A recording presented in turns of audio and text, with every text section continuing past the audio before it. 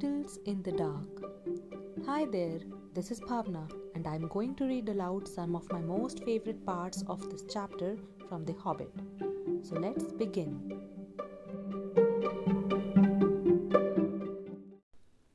Very well, said Bilbo, who was anxious to agree until he found out more about the creature, whether he was quite alone, whether he was fierce or hungry, and whether he was a friend of the goblins. You ask first, he said, because he had not had time to think of a riddle. So Gollum hissed, "What has roots as nobody sees, is taller than trees.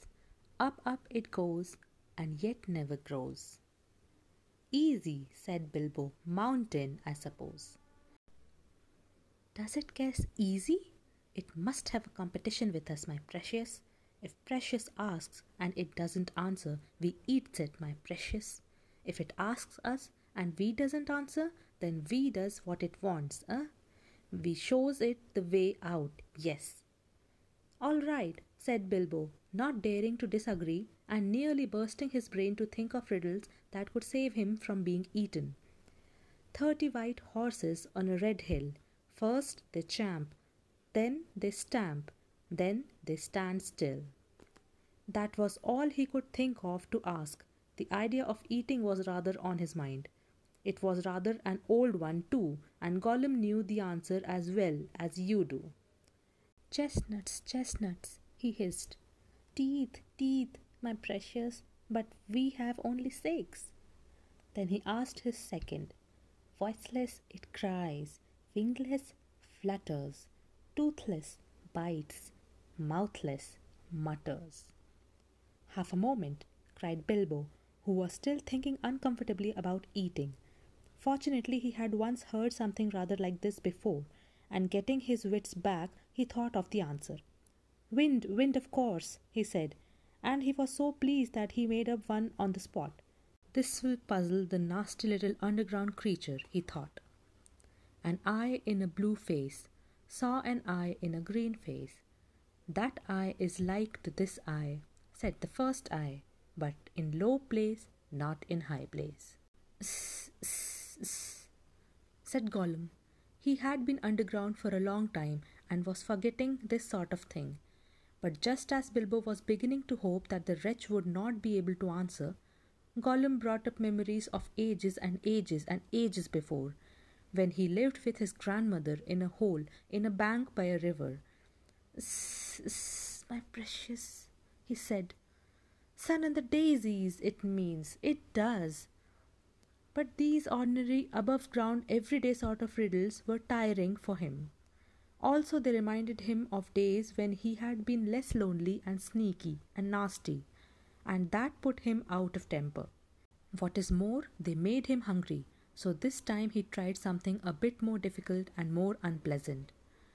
"It cannot be seen, cannot be felt, cannot be heard, cannot be smelt. It lies behind stars and under hills, and empty holes it fills. It comes first and follows after, ends life, kills laughter." Unfortunately for Gollum, Bilbo had heard that sort of thing before, and the answer was all around him anyway.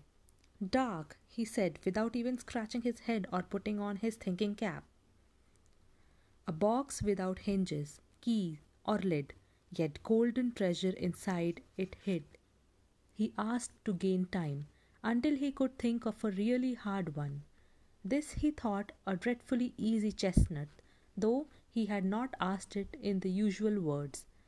But it proved a nasty poser for Gollum. He hissed to himself, and still he did not answer. He whispered and spluttered. After some while, Bilbo became impatient. "Well, what is it?" he said. "The answer's not a kettle boiling over, as you seem to think from the noise you are making." "Give us a chance! Let it give us a chance, my precious." "Well," said Bilbo, after giving him a long chance, "what about your guess?" But suddenly Gollum remembered thieving from nests long ago, and sitting under the river bank teaching his grandmother to suck. "X's," he hissed. "X's it is." Then he asked, "Alive without breath, as cold as death, never thirsty, ever drinking, all in mail, never clinking. He also, in his turn, thought this was a dreadfully easy one because he was always thinking of the answer. But he could not remember anything better at the moment. He was so flustered by the egg question. All the same, it was a poser for poor Bilbo, who never had anything to do with the water if he could help it. I imagine you know the answer, of course, or can guess it as easy as winking, since you are sitting comfortably at home and have not the danger of being eaten to disturb your thinking. Bilbo sat and cleared his throat once or twice, but no answer came. After a while, Gollum began to hiss with pleasure to himself. Is it nice, my precious? Is it juicy? Is it scrumptiously crunchable? He began to peer at Bilbo out of the darkness. Half a moment, said the hobbit, shivering. I gave you a good long chance just now. It must make haste, haste, said Gollum, beginning to climb out of his boat onto the shore to get at Bilbo. But when he put his long webby foot in the water, a fish jumped out in a fright and fell on Bilbo's toes. Ugh, he said, it is cold and clammy. And so he guessed. Fish, fish, he cried. It is fish. Gollum was dreadfully disappointed, but Bilbo asked another riddle as quick as ever he could, so that Gollum had to get back into his boat and think. No legs lay on one leg. 2 legs sat near on 3 legs. 4 legs got some. It was not really the right time for this riddle, but Bilbo was in a hurry. Gollum might have had some trouble guessing it if he had asked it at another time. As it was talking of fish, no legs was not so very difficult, and after that the rest was easy. Fish on a little table, man at a table sitting on a stool, the cat has the bones. That, of course, is the answer, and Gollum soon gave it. Then he thought the time had come to ask something hard and horrible. This was what he said. This thing all things devours. Birds, beasts, trees, flowers. Gnaws iron, bites steel, grinds hard stones to meal. Slays king, ruins town, and beats high mountain down. Poor Bilbo sat in the dark, thinking of all the horrible names of all the giants and ogres he had ever heard told of in tales, but not one of them had done all these things. He had a feeling that the answer was quite different and that he ought to know it, but he could not think of it. He began to get frightened, and that is bad for thinking. Gollum began to get out of his boat. He flapped into the water and paddled into the bank. Bilbo could see his eyes coming towards him. His tongue seemed to stick in his mouth. He wanted to shout out, "Give me more time! Give me time!" But all that came out with a sudden squeal was, "Time! Time!" Bilbo was saved by pure luck, for that, of course, was the answer. Gollum was disappointed once more, and now he was getting angry, and also tired of the game. It had made him very hungry indeed. This time he did not go back to the boat. He sat down in the dark by Bilbo. That made the hobbit most dreadfully uncomfortable and scattered his wits. It's got to ask us a question, my precious. Yes, yes, yes. Just one more question to guess. Yes, yes, said Gollum. But Bilbo simply could not think of any question with that nasty wet cold thing sitting next to him, and pawing and poking him. He scratched himself, he pinched himself. Still he could not think of anything. Ask us, said Gollum. Bilbo pinched himself and slapped himself. He gripped on his little sword. He even felt in his pocket with his other hand. There he found the ring he had picked up in the passage and forgotten about. What have I got in my pocket? He said aloud.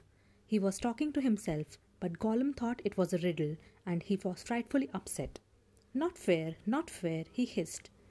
It isn't fair, my precious, is it, to ask us what it's got in its nasty little pockets? Bilbo, seeing what had happened and having nothing better to ask, stuck to his question. What have I got in my pocket? He said louder. Sss, hissed Gollum.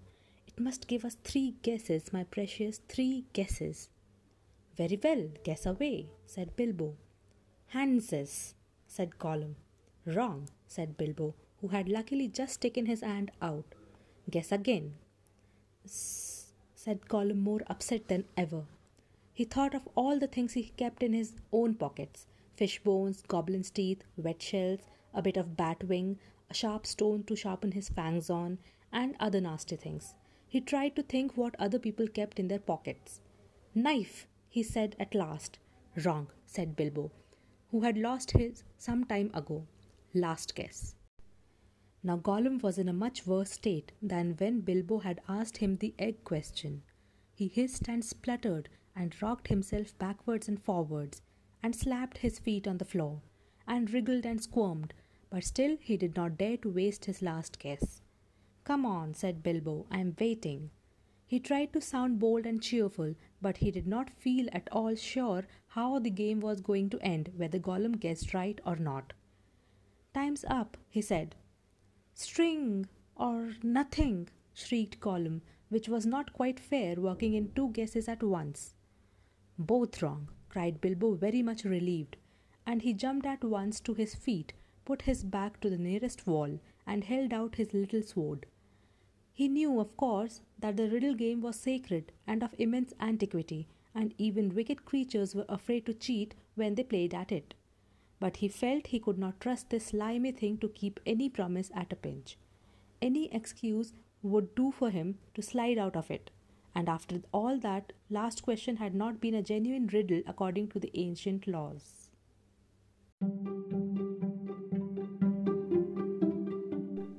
Here ends the riddle exchange between Bilbo and Gollum. Hope you would have enjoyed it. Stay tuned for more.